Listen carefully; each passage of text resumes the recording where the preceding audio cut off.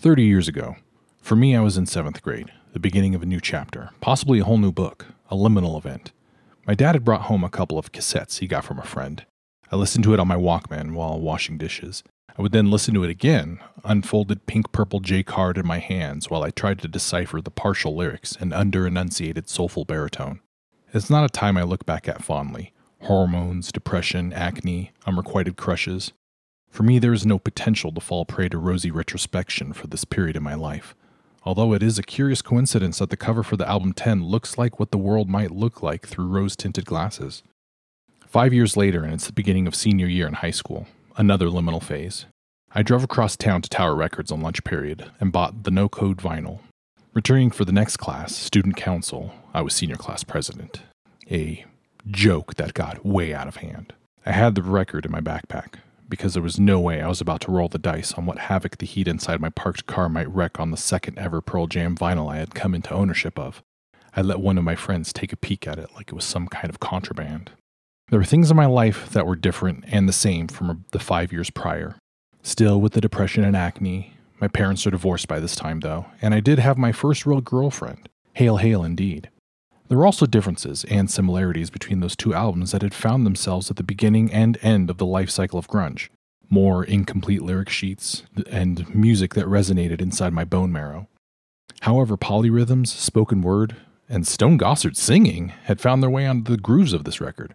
Where 10 was the pledge, Verses and Vitalogy were the turn, and No Code the prestige. Because yes, Pearl Jam is magic. Where some took the pledge to mean a promise and expected more of the same through the turn, they might view the prestigious No Code as a betrayal, a worldview shattered, a nose snatched from one's face. But magic tricks are just illusions, much like how we observe time. We are the needle following along the spinning flat circle, to bastardize the Matthew McConaughey True Detective quote. The only promise, the only constant, is change. The record will end at some point. What happens after that? Do you flip it over? Put something else on? Is the record going immediately back into its sleeve, or is it just going to sit there for a while? Maybe it'll skip. Or maybe there's a lock groove and my whole metaphor is shot to shit. You can like whatever you want. You can have your own favorite Pearl Jam album.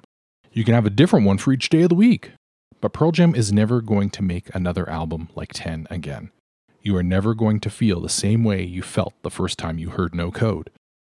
We must realize that change is going to happen no matter how much we may fight against it or try to deny it. Change is growing older. Change is neither good nor bad, it's just change.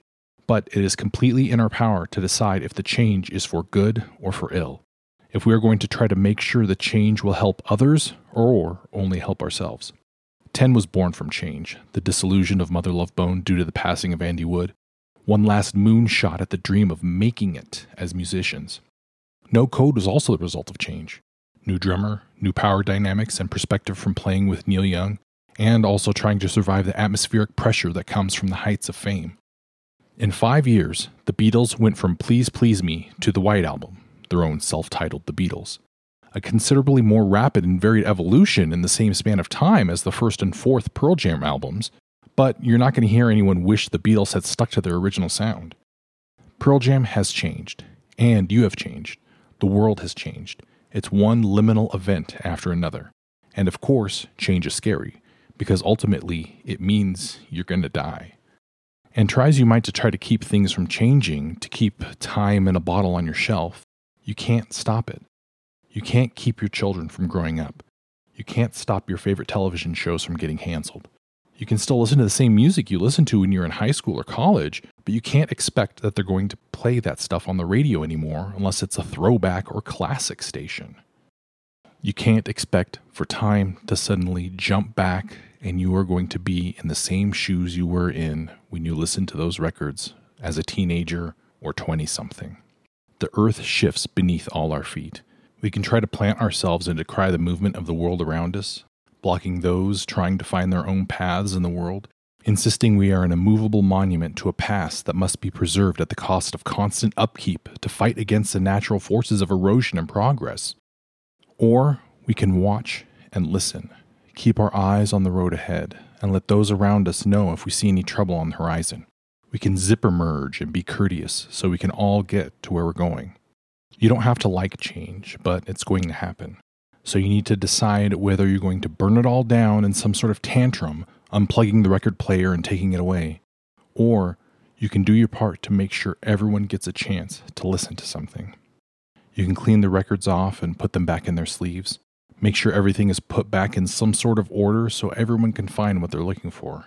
Reach for stuff that others might not be able to get to. Who knows, something you may like might come up that you never would have known about otherwise. After all, when the music stops, the party is over for everyone.